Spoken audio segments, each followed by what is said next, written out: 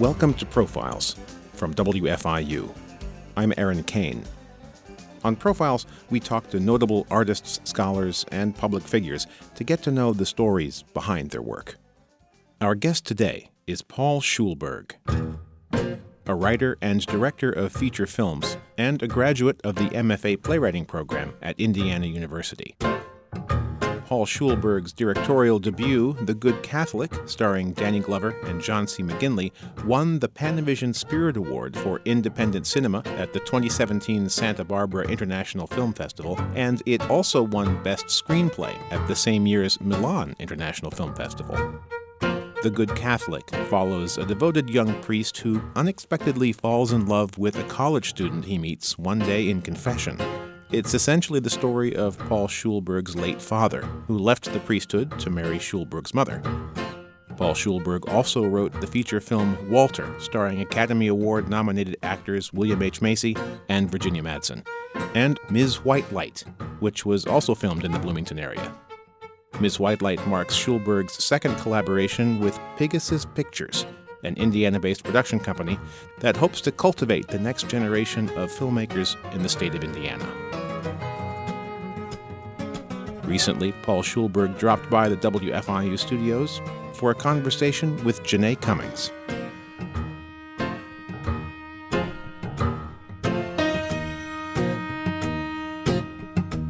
Paul, welcome to Profiles. Thank you. It's great to be here.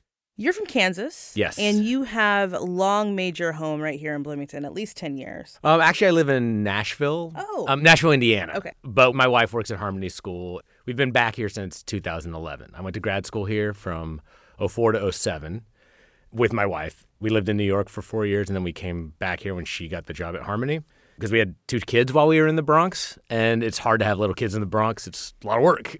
So we came back here to have something resembling easier life, and then we moved out in the middle of nowhere, and I guess I'm a Hoosier now. I've been here total of over 10 years of my life, yeah. So what drew you to Indiana? I mean, you're coming from Kansas, one flyover state, Right. to another flyover state. Why Indiana? It really came down, it was a very pragmatic decision when I was applying to grad schools for playwriting. I really wanted to be a screenwriter, and there were no programs for screenwriting that had funding other than very highly competitive scholarships at like NYU or something that I wasn't going to get. So I found that there are a couple playwriting programs, MFA programs, that would be fully funded. And I had written a 10-minute play. I've been writing screenplays constantly. I'd written a 10-minute play, and I had a really good playwriting teacher at KU. Was able to get like 3 months ahead of the deadlines. And so I was like, I'm going to write a 1-act, and I'm going to just try to get into the playwriting programs. So I applied to just the ones that had funding for grad school. And Dennis Reardon, who was the head of the MFA program at IU, contacted me and basically said, I'll take you on the strength of the screenplay that you submitted. But you have a lot to learn about playwriting. It's like, really? That's shocking, being that I just started this. So he brought me in. The program was great. You're the only one that comes in a year. It's changed since then, but at the time, they would never have more than 2 students in a 3-year cycle. So for the first year, I was the only MFA playwright, and then I had another guy come in, but there was never a third playwright in the MFA program, so it was a very unique program. I came here I'm going to be a screenwriter, and I'm just going to do the playwriting to get myself some time to just write. And I ended up getting completely roped into theater.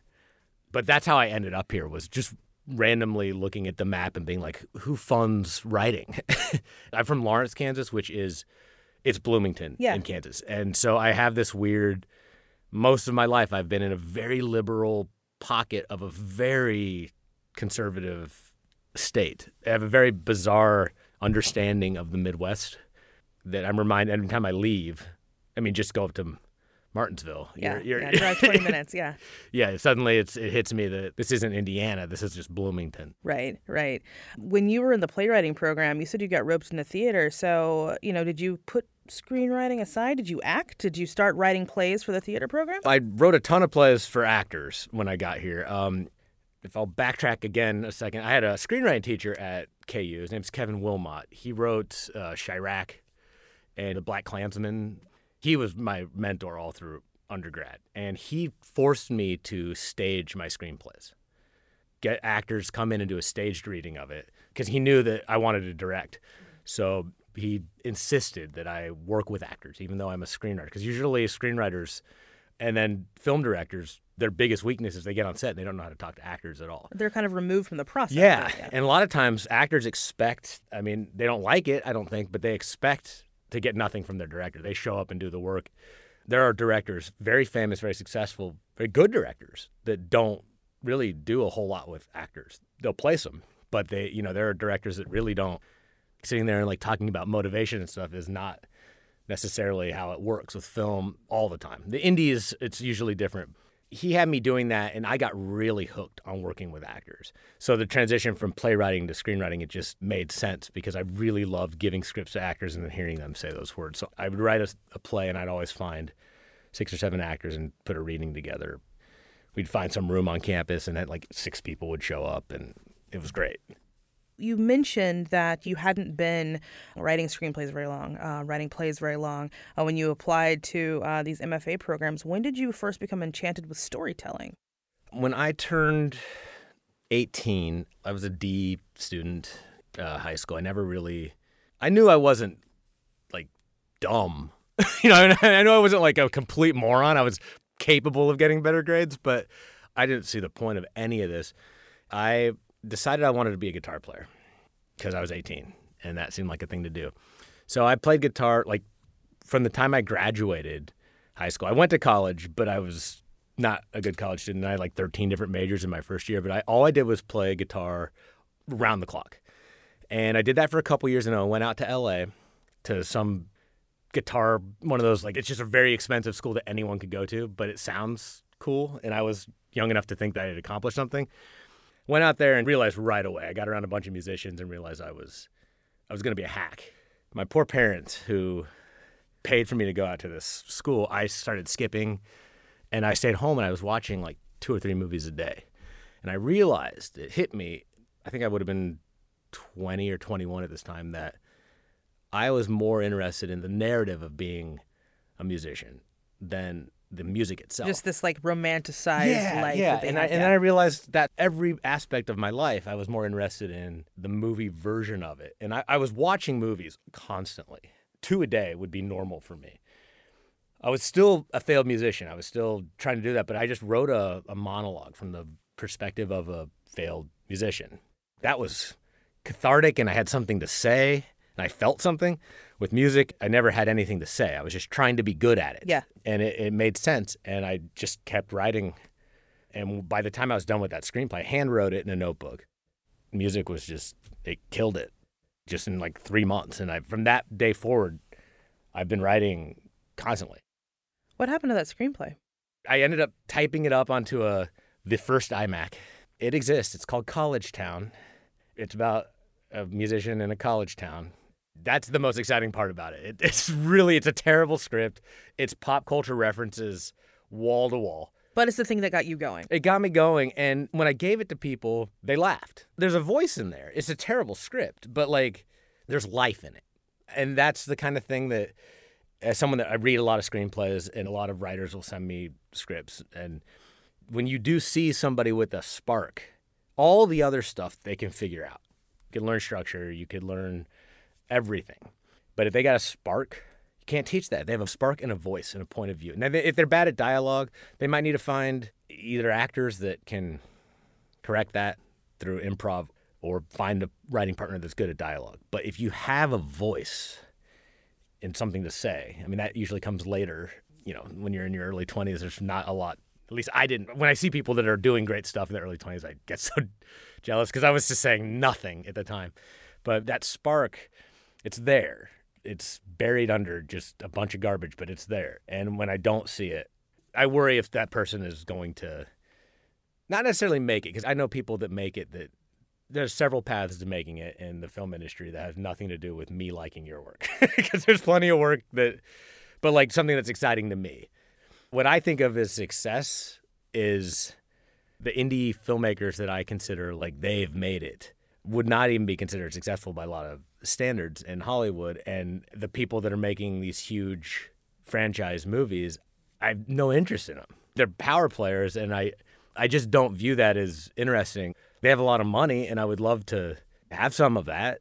But when I say that I see like a spark in someone, if you really work hard, you might be able to make $18,000 a year for the rest of your life. It's nice to get philosophical about money and stuff like that. Like, my heart of hearts, I know what I like and what I think is good art, and that's all that matters to me. But there are like several hours out of every day where I have doubts. How do you combat that? For example, right now, I'm trying to work my way into some genre filmmaking. I like horror thriller stuff, but I really like the ones that do it with an artistic bent. I've just finished a script that is a revenge thriller set in the woods. My goal was to make it so these characters are characters you would enjoy in a non-thriller. It's not like you don't really know these people and then they just start getting... And there are jump scares and we're running through it, yeah. You invest in these characters and there's a real love story there and there's real depth to it, but all the good stuff happens too. And so I'm trying to be responsible as a filmmaker and be like, I'm going to ask for money, spend that money, make a movie. If the scares are there, I can find an audience that doesn't care about the stuff that that I love in all movies. There's more room for people to come to the movie if I execute the genre elements of it. So I'm actively trying to work my way into thriller horror just so I can reasonably go to a producer and say, yeah, I know how to make movies for very little. So if I can make it for this budget, the odds of recouping are much, much higher than on the movie I just made that's about death. Right. And we haven't talked about those movies yet, which seem to focus on religion or religious aspects to them and death. But how or why are you hoping to make this transition to genre film? Is there something where, it's more likely you can get a movie made, or is this what you're really passionate about? There's a movie called Blue Ruin that came out a few years ago that really blew me away. It's like they made it for $435,000. The guy made it on his own. And it's a genre film, but it subverts the genre. There's just a depth to it. You really care about the characters. If nobody got killed, I would have been engaged the whole time. And seeing that really kind of opened my eyes to other avenues of filmmaking where you challenge yourself a little more. Because having made The Good Catholic and just finished making Miss White Light, I want to go on set and not know how I'm going to... I need to know how I'm going to shoot the scene, but I want that fear of not having a system down exactly how this is going to work. Yeah. And I want to just keep challenging myself. And it's a genre that I happen to really like. I'm not a big sci-fi guy, and I don't like slasher films at all. I like a lot of off-camera violence. Like, a sound is, to me, way creepier. I don't like to see somebody getting, like, their leg cut off or something. That's not interesting to me. But the good versions of those movies, I think, they're really exciting to me. Can you give us some examples of those? Well, all right. So Blue Ruin, and then his name's Jeremy Saulnier. He did Green Room was his follow-up, another great film. You should check these movies out. They're amazing. In The Shining, where you could just look at a frame and just have a camera slowly tracking in, and nothing's happening. But it just gets scary. That tension. There's a movie called The Witch that every single frame of that movie, I didn't know when it was going to happen. And then actually when the stuff started happening is the only time in the movie where I was like, All the stuff leading up to it, the tension, it's exciting. The scary element is just this slow building tension, and I love that. Just to add that element to filmmaking, it's very exciting to me.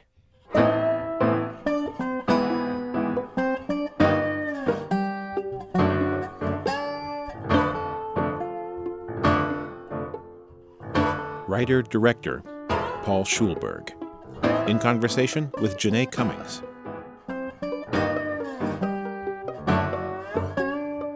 You're listening to Profiles from WFIU.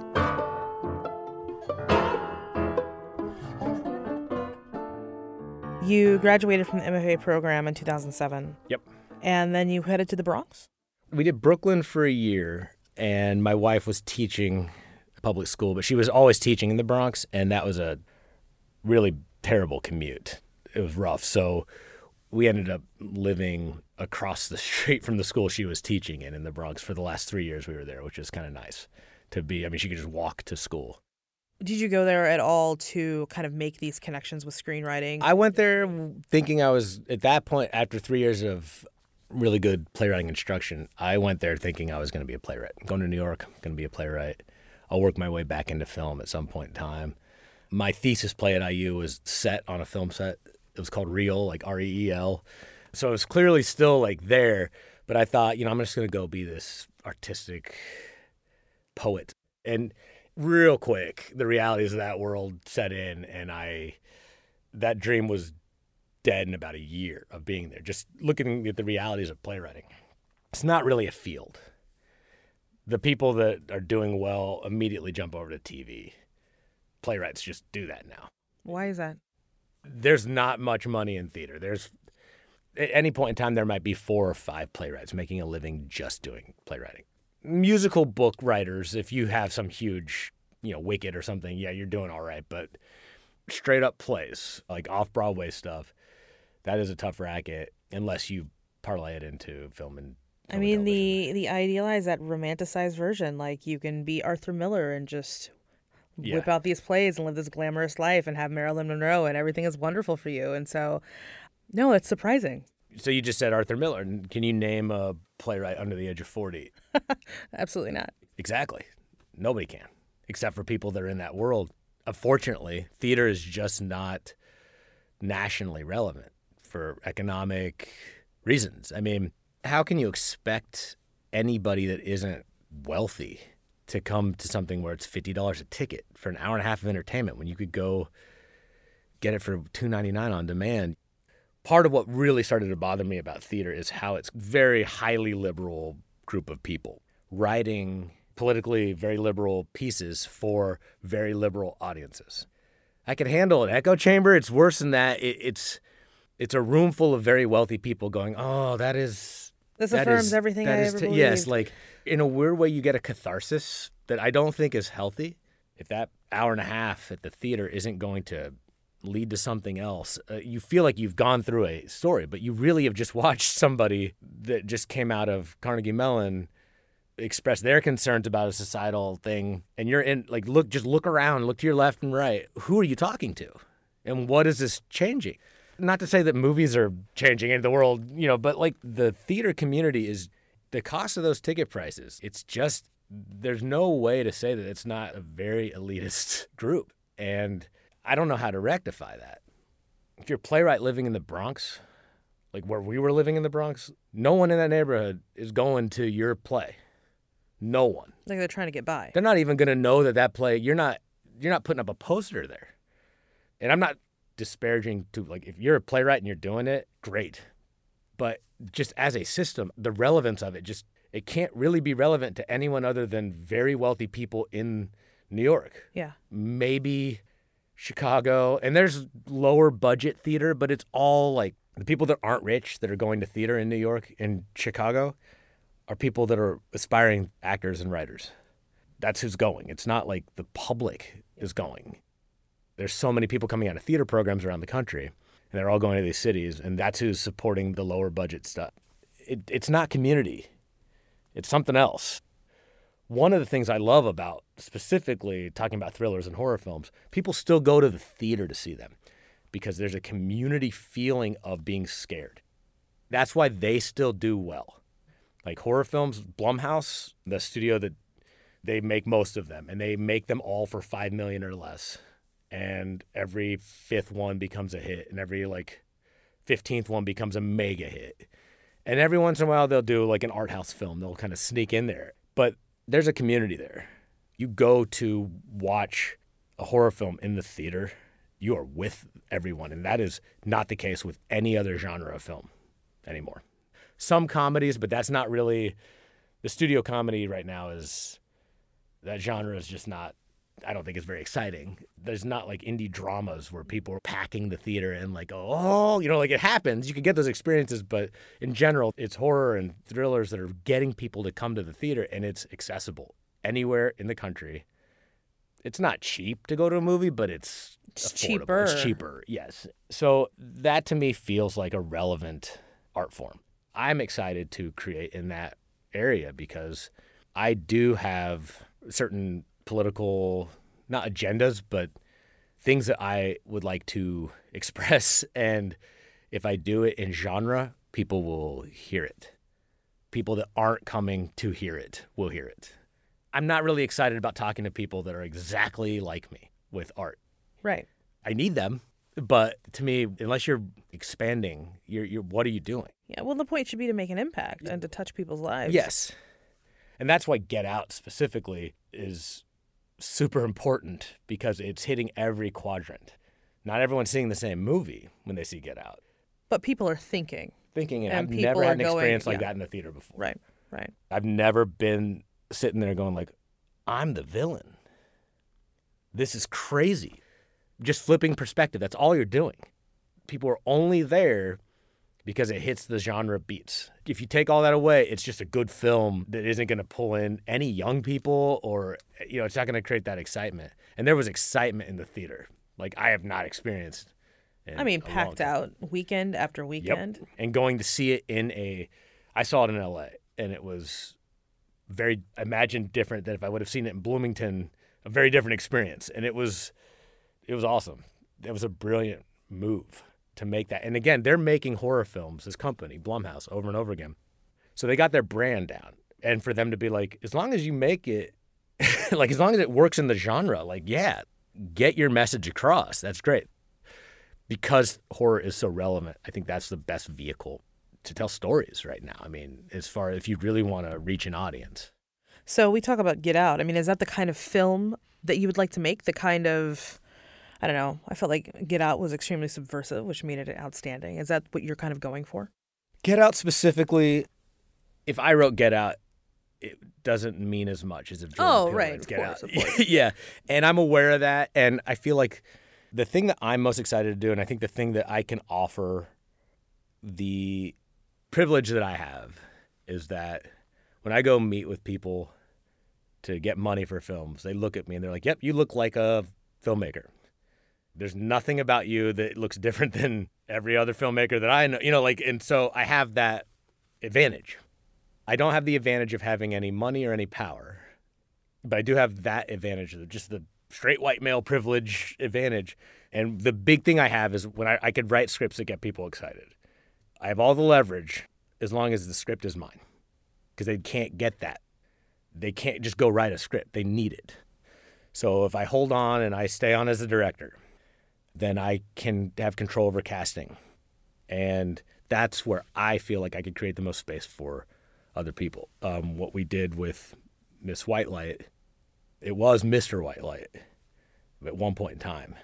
And we decided to switch genders of the lead and then cast a female of color, like no matter what. And it was really weird. I thought that would be like just casting director, here you go, send us a list. Every agency sent, first pass, every agency sent 3 or 4 women of color. And then it was like just all the same white women that they sent for Good Catholic. The notes were hilarious because we'd go back and be like, I'm casting a woman of color for this role. And she has a dad, so they both have to be, she's not going to have a white dad either. Like, we're not doing that. And they would send stuff like, they'd send like a very white red and say like, well, she's actually 1/64th Argentinian. It would say that in the notes. I was like, do your job. Well, I think what's troubling and fascinating is that you're trying to do the right thing.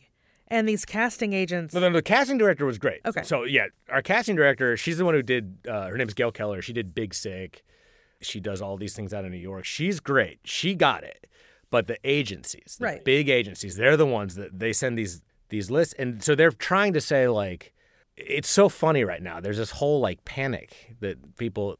I don't know if anyone knows about this outside of the industry, but there's this whole panic right now in Hollywood. If you're out there and you talk to people, writers, actors, directors, where nobody wants white people for any of the roles anymore. Nobody wants white writers in the TV rooms. It's like, it's a panic. That's sad. It is, because if you still look at what's getting made, and now it's like shifted from 98% white to like 94% white, and it's like, oh, God, what are we going to do? And when I talk to managers and stuff out there, they will sit down and say like, hey, just so you know, I can't even send you anywhere because TV writers can't be white dudes anymore. I'm just like, okay, but why are all the TV writers white dudes still? And they're like, oh, they have one spot on each staff. And sometimes that is funded outside of the studio, so they're not even paying for that spot. They're writer of color, or they're diversity hire, they call it. Yeah. And so they have one slot that is not even really, like, again, they're getting, like, grants and stuff to, like, staff that. So it's an extra spot. To do the bare minimum. To do the bare minimum, and then they don't promote them. So they just keep having to go from, like, the lowest staff writer to lowest staff writer type of thing. And white people are legit complaining, terrified. And these are very liberal, but it's a real thing. But I think the disconnect between highly liberal, elitist people and what they say and what they do. Yeah. And that's the thing where I have to look at things and say, I have to direct my films. I'm not giving that spot up. I'm not in a position where I can anyways. Like, if I make a first-year teacher salary off filmmaking, that's a great year. I'm, like, really excited. So, but I can control the casting. And the person we cast as the lead in Miss White Light, I was rewarded 1,000 times over by casting someone that isn't the typical person you would cast in that kind of role. She knocked that out of the park. If she was a straight white male, she would be like Ryan Gosling level of success. She's got every tool that an actor needs, and just it was an honor to be able to get to demand different people coming into the room. And the crazy thing was, I got audition-wise, we had people that were way bigger than the project auditioning. Once we got it in their heads, like, do not send us any more Gilmore Girls or whoever, like, just like, you know, whatever it is, like great actors, but we specifically said this is what we wanted. The amount of talent that we're willing to read that normally would be, you don't know who the director, I'm an unknown director. We certainly don't have money. So usually in that situation, it's tough to get known actors to, I mean, you might be able to win them over with a script, but they're not going to read for you.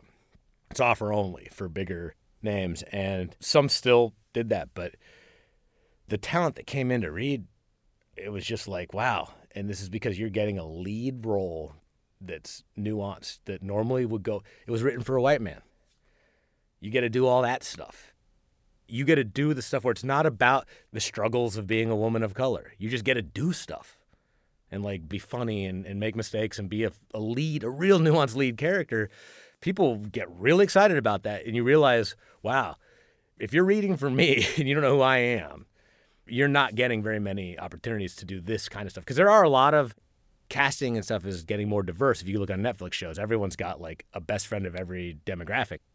It's that fake diversity where it's like you're not developing a project for this actor. You're making them the best friend of. Well, and they're never a developed character. They're really flat and it's like now you're playing the poorly developed white female character. Now you get to do that and not be white, but the character still sucks, and you don't get to do the fun stuff. So that's the kind of thing that I know I can control that. Now I'm not even with the scripts. I'm just sending it in as, like, when I write a script, I'm creating it in a way that if you give the character's last name Mendoza, they have to, like, ask you if they can send you white actors. They also have to ask you if they could send you black actors. But you're at least saying, like, hey, just so you know, this is something I know that I could control if I get them to like the script. The last 2 scripts I've written have been 2 female leads in love stories. And it has nothing to do with the struggles of being a lesbian at all. Nobody wants me to explore that. right. I have no, like. That's not your story no, to tell. but it's a love story. And I make it 2 women so I could cast 2 women. That's why. That's the only reason I'm doing that, is so I can create space for actors. I know I could do that. I'm trying to do that with crew, casting crew. It's very hard to find at our budget. If you find someone you like that will work at these budgets, you're not going to walk away from. You start building these relationships. You need them, and so I don't think we've done as good of a job as we can with, like, having a diverse casting crew. It's very hard to find anyone that can do these jobs in Indiana. Period. We're not yet at the point where I feel like we're as, at least the films I've worked on have been as diverse as a crew as I would like them to be. And as I hopefully move on to bigger things, I will have more control over that.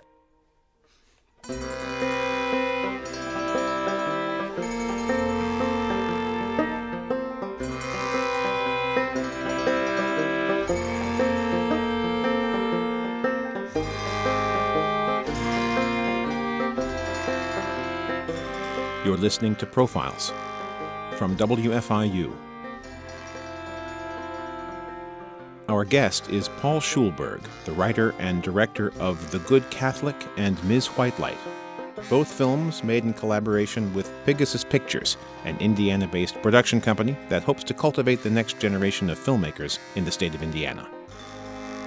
Paul Schulberg is speaking with Janae Cummings. I'm curious about filmmaking in Indiana. You have collaborated, I think, 3 times with Pegasus Pictures. Am I wrong about that? The first film that I wrote was a different Purple Bench Pictures. They were an Indiana company, and then the last 2 films have been Pegasus. Okay. What is it about making films in Indiana? Why? Why not go to Georgia? Why not go to New Mexico, where filmmaking is probably easier and more diverse? Initially, I was going to do The Good Catholic in Kansas. I did that whole film to honor my dad who had passed away, and he spent all of my life living in Kansas.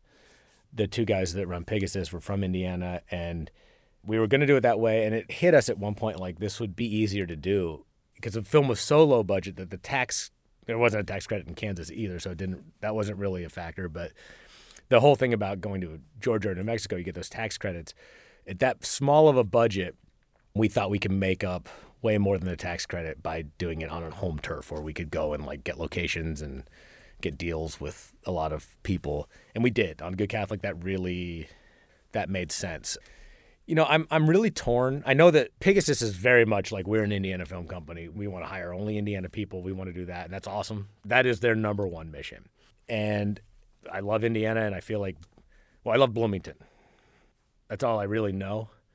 I hate a lot of what the rest of the state is doing.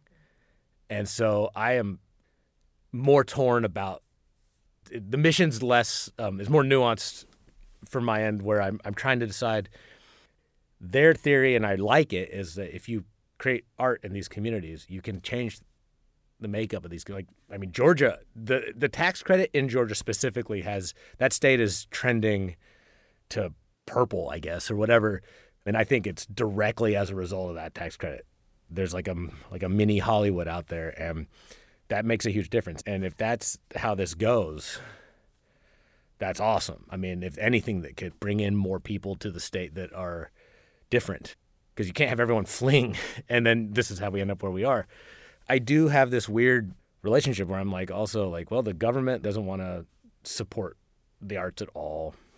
So should we go somewhere where they care more about this stuff? It's tough. I haven't had to really confront, we haven't gone into small town Indiana, I haven't, and made a film. Bloomington's been so welcoming and so open to everything. And the mayor is supportive. The city, government, local government has been great. So that, to me, that's where Indiana is exciting, just to watch this community come around. But there is part of me that feels like I can't walk around with an Indiana flag waving it, talking about how great this state is, because it's not. There are great people in the state. There are great cities in this state. There are great people in terrible places in this state. But the state has so much work to do, and the state has a lot to be ashamed of politically, and I want to see that change. I can't call myself a Hoosier filmmaker because of those things politically. And I know that might upset some people, but I can't be all in on a state that won't let my sister get married. I have issues with that. So it's kind of fascinating, this whole working with Pegasus, because their mission is great and it's gone very well. We've had a great working relationship. I would like to work with them again. But as they continue and I continue, I will be interested to see what the missions are. I have goals with my films that are politically very specific, and I'll be interested to see how that works in with the mission of sticking with Indiana at the same time. I think it's an interesting thing, and I hope that works. But kind of in the vein of sticking with Indiana, when you made your first feature film, Walter, Yeah. that wasn't filmed in Indiana, was it? They shot 1 week in Indianapolis for exteriors, but it was all mostly shot in L.A. So at the time, from what I understand, you were working at Blooming Foods. For both Walter and The Good Catholic, I took a month off, went to L.A., had never been on a film set before, and fly out to L.A., sit there, watch them make a film for a month, come right back. In fact, I was back working at Blooming Foods while they were shooting the exteriors an hour away in Indianapolis. I was already back at work. With Good Catholic, I remember sitting in my car on a lunch break talking to casting director and like being like, yeah, like I think, Danny Glover, that'd be great. Just having these conversations like it was my office in the parking lot of Blooming Foods. We finished shooting and I went back to work there. While we were editing the film, I was working at Blooming Foods still. How do you navigate those two worlds at once? Really weird and hard to have a student PA working for you on set and then to be working at Blooming Foods and have them come in and you're working for them. I would say it was humbling, but I feel like at this point in life, like I'm so beaten down that I just always assume like everything's going to go away the next day. So I'm always in that mindset. It was very strange for people to come in and be like, aren't you the guy that I saw in the paper? And, you're stocking yogurt. It's a very weird thing. But, it's work. You got to stay alive. So one story that sums it up really well, though, an old professor from IU, from grad school, walked in and talk about a humbling experience. This is like the perfect example of why it's useful after making a film. But he came in and he was like, you work here? And I was like, yeah. And I started to explain like the economics of independent film. And he's just like, oh, are those apples on sale? He just came up to me like, you're just a guy that works here, not asking like, oh, you work here.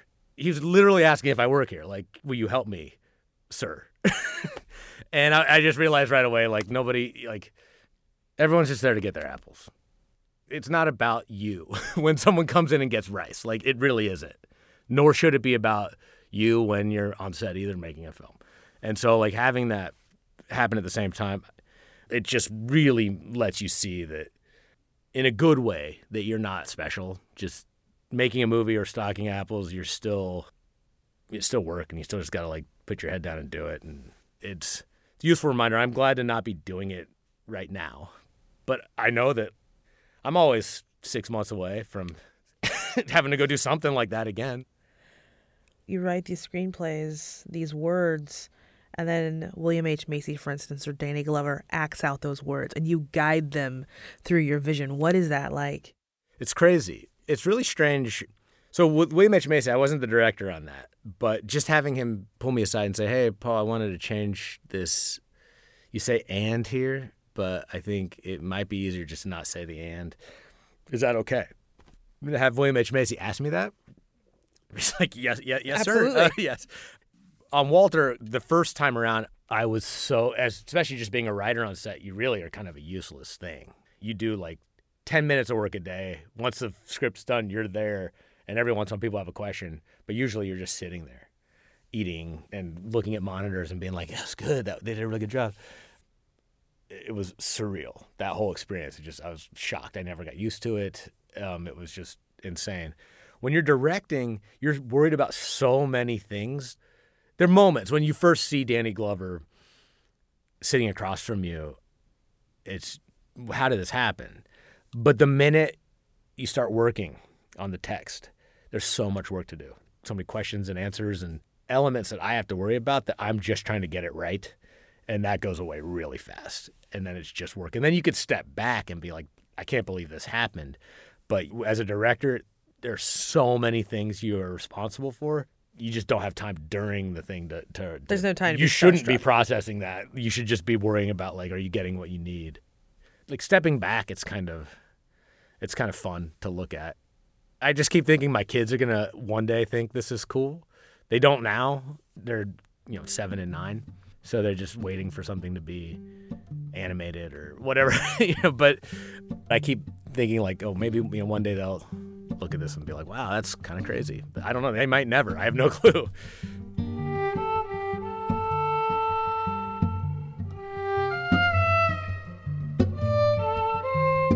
writer-director Paul Schulberg.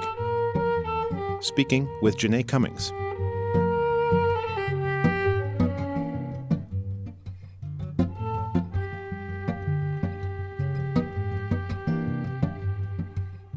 You're listening to Profiles from WFIU.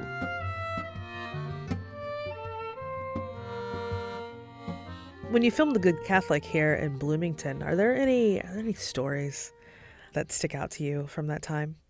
Oh, God, The Good Catholic we had so little time to prep. My favorite thing from The Good Catholic was when we needed a shot where they were walking around the square, and the lights had been on while we were scouting, but they were going to turn them off because the holidays were over. Cook Medical is in charge of that, and they got them to keep the lights on through all of production for that. And I remember standing out there, and the old manager from Blooming Foods walked by. It was like, "Oh my God, this is so great! You're doing this," and the lights were on, and I was just like, "Yeah, this is crazy. That was sort of kind of a full circle." But then I was back working at Blooming Foods 2 weeks later, so it was a full figure eight when the circle goes back around. But that was a moment where I really felt because they'd heard me talk about, I'm making this movie, I'm going to do this from the time I started writing it. It's a 1.5 year, 2-year process. And so everybody there working knew that I was doing this. So it was really cool to be able to have it. Just the way it worked out, it felt like one of those movie moments where the lights are literally on in the square while I'm running into her because of this movie. It just felt like that was a nice moment. You get a few of those, I think, in your life, and that was a good one. Well, also, in a town like Bloomington where so many creative people live and are, someone's always writing a song or working on a screenplay or writing a play, to actually see that come to fruition for a friend. Because I got a lot of friends, and I've been that friend where it's you're talking about this thing that never happens. It just doesn't happen. That's so many people, especially in these college towns. Yeah. It's the same in LA and New York, but in the college towns, all the people that these are the 12 guys that want to be novelists. You do see a lot of sitting around Soma, I'm going to do this thing, and it just doesn't happen. Somebody came up to me, it was another person at Blooming Foods, came up and said, "You actually did it. I didn't think you were going to do it. You did it. That's amazing. That doesn't happen." It's tricky because when you're in LA, everyone is pushing you. When I go out there, the amount of energy I have to just hustle. If you look at your calendar and you're like, "Oh, there's a 3-hour gap here. What am I doing?" That's not happening here. If I have a meeting, just a meeting this is my day. I did, this is great. This is a whole day.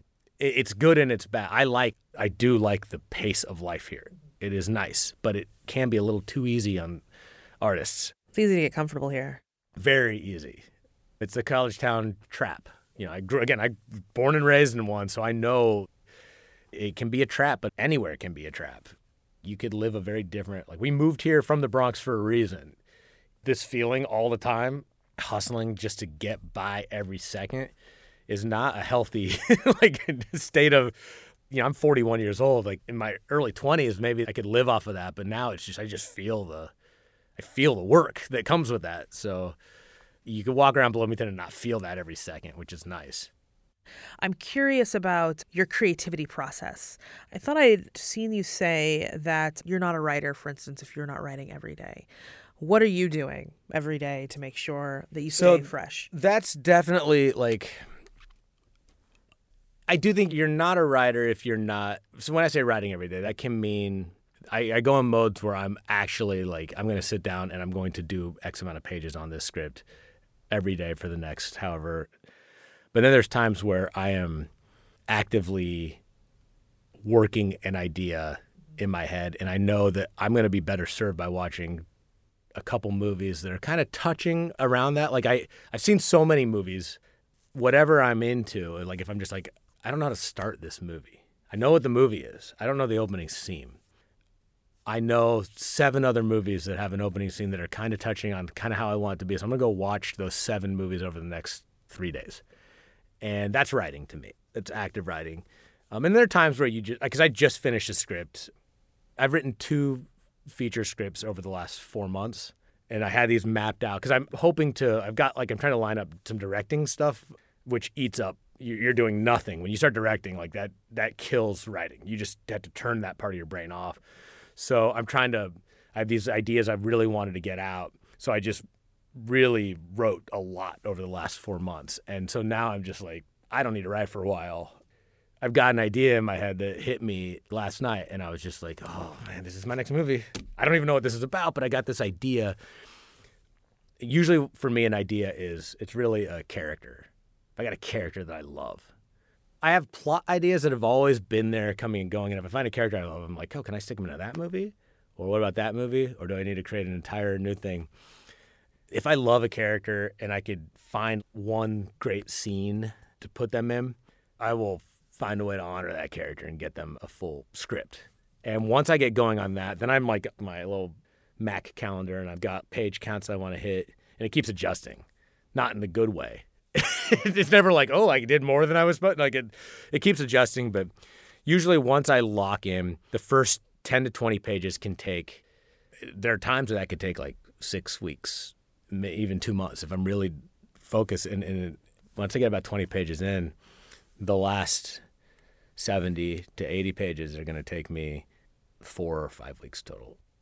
If I get going, sometimes I get like Good Catholic I wrote in 6 weeks. It just all came in one wave, and like about 85% of that first script was the final draft. Is that because so much of it was inspired by your parents' relationship?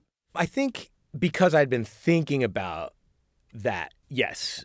There are other stuff that comes from real life, but I haven't been structuring it.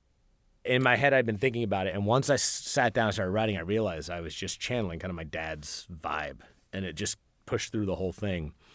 And that happens sometimes. I've written stuff where it's like ridiculously fast. It's just all there. And then other times where it just takes, I write the first 10 pages over and over again because I know the kind of movie I want to make, and it's not getting there. Yeah, it always starts with the character. I do, sometimes I come up with an idea that's like, God, that's a great, like you always want to come up with especially with low budget filmmaking, like how can I do something in 2 locations? What about 1 location? What about, is there no locations? Is that possible? You're just like, you're always thinking, can I do it with 1 actor? Can I do it with no actors? Can I do it with negative actors? If you come up with an idea that's like, wow, that would be really easy to shoot if I could find a story that works with that, those always linger around. But if I start from there, it always fails. Even if I get 30, 40 pages in, if I start from a concept, like a plot or a world, it will fail. I have to figure out the character, and then I can put that character in any of these things, and it's good. But if I'm not coming from character, it will die. It will feel derivative. It'll feel like the world's dictating the character, and I always go character first. I write thinking about actors. That's the most important thing for me, the text and the acting. That comes from, I think, studying theater. That, to me, is what film is, not... And most filmmakers, I think, go the other... Not most, but like a lot of filmmakers come from world building and visuals, and then they learn about working with actors as a secondary thing, and I do it the other way. When I watched The Good Catholic, I really felt like it would make an outstanding play. Is that something you would do? You know, it's one of those things, like I know how I would do it if I did it as a play. Like I would structure it around the homilies and do more with those and really have them be like monologues to the audience. I've been asked by a couple people, but it was just like, this is going to be a lot of work, and I don't want this to debut at some place that no one's going to go to. You know, like it's just one of those, I would like to do that. It's a weird, usually you go the other way. I would do it if I thought that there was a theater company that would do a good job of it and it would make sense. I've always been accused of my movies are too talky and my plays are they jump around, they're too cinematic. So I'm like in this weird spot, but that's what I like. I think plays where they just sit on the couch for 90 minutes are really boring, and movies, long, rich character scenes where you could let them breathe and let them act. That's what I like. So I'm in this weird middle ground, but I've come to terms with that's just what I do. So instead of trying to change it, you know. Just roll with it. Yeah, exactly.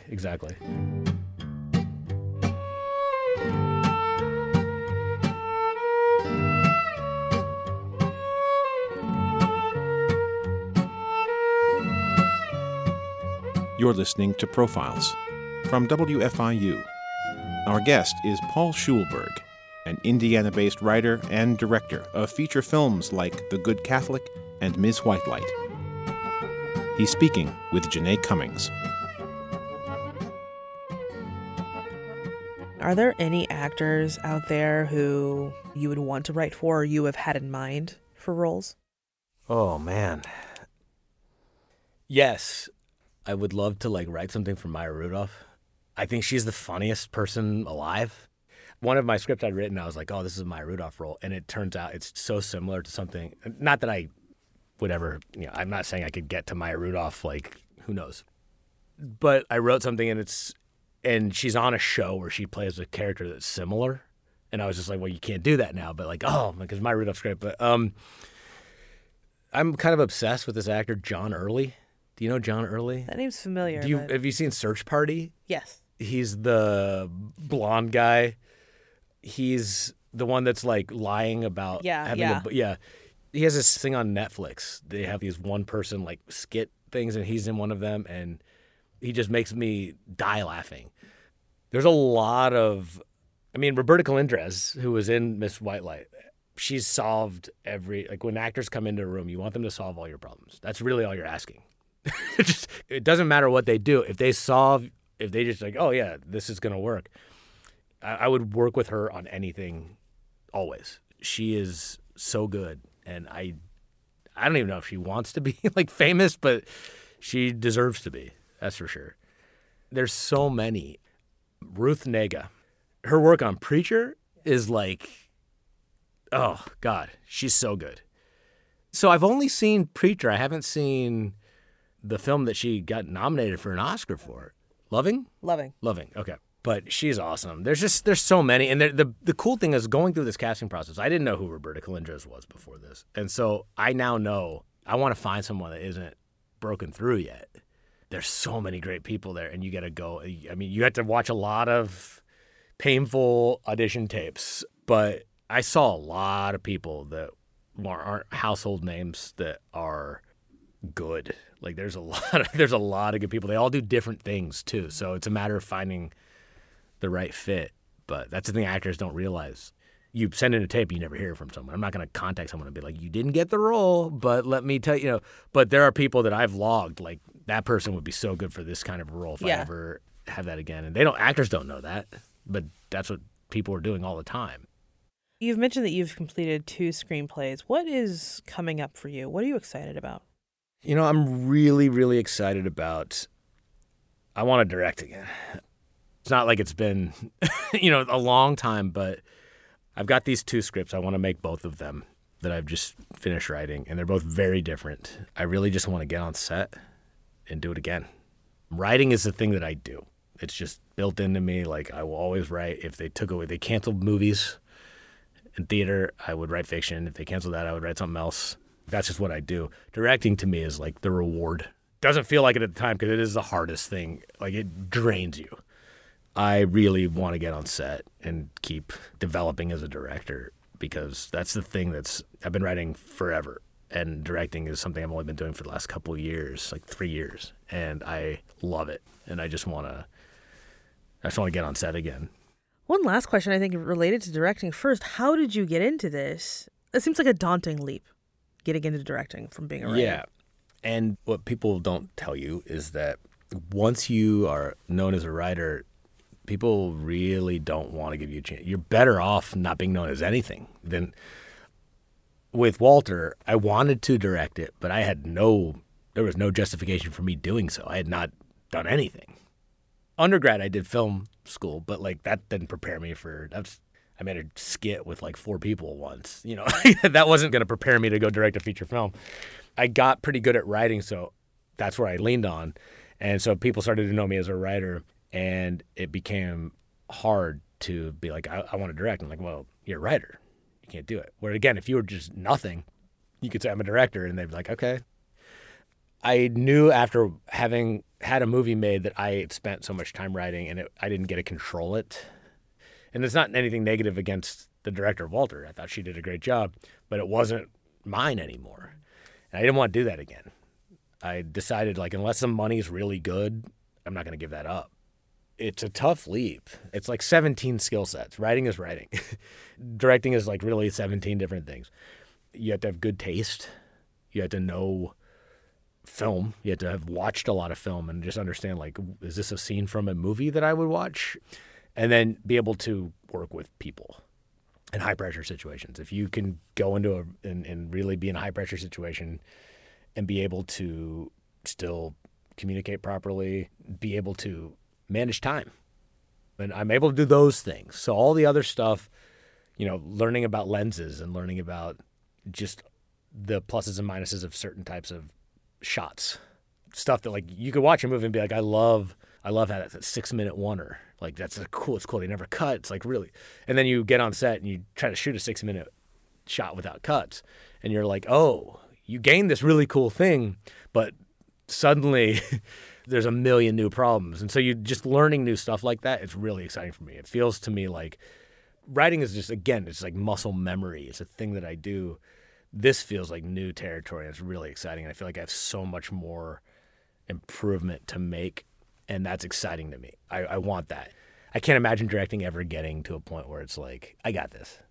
If it does, I'll probably want to do something else with it, but it feels like every ounce of you is done when it's over. And that's not something you should do around the clock, but it's good to do that. It's good to just know that you, every so often in your life, to walk away and be like, wow, I've got nothing left. I gave everything I could. That's a nice feeling. And directing does that for me. And it just feels, it's cool to walk on set and be like, there are 35 people here and they're all supporting this idea. That's pretty cool. Again, writing is very isolated. Like it's an isolating thing and I'm always alone. And I prefer that 80% of the time. Like for my creative stuff, I would like to have that, but it completes the art, the cycle of that particular piece of work. And it feels like it's done. And that's nice because you don't get that as a writer. You don't get that feeling because it just goes on and on. You can finish it. You can finish the thing and then move on to something else, which is really nice. Paul, thank you so much. No, for thank you. us This today. is great. It's a pleasure. Yes, absolutely. Thank you. Paul Schulberg, the writer and director of The Good Catholic and Ms. Whitelight.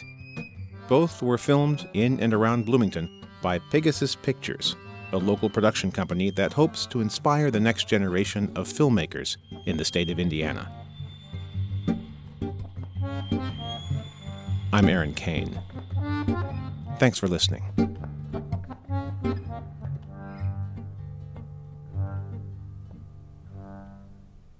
Copies of this and other programs can be obtained by calling 812-855-1357.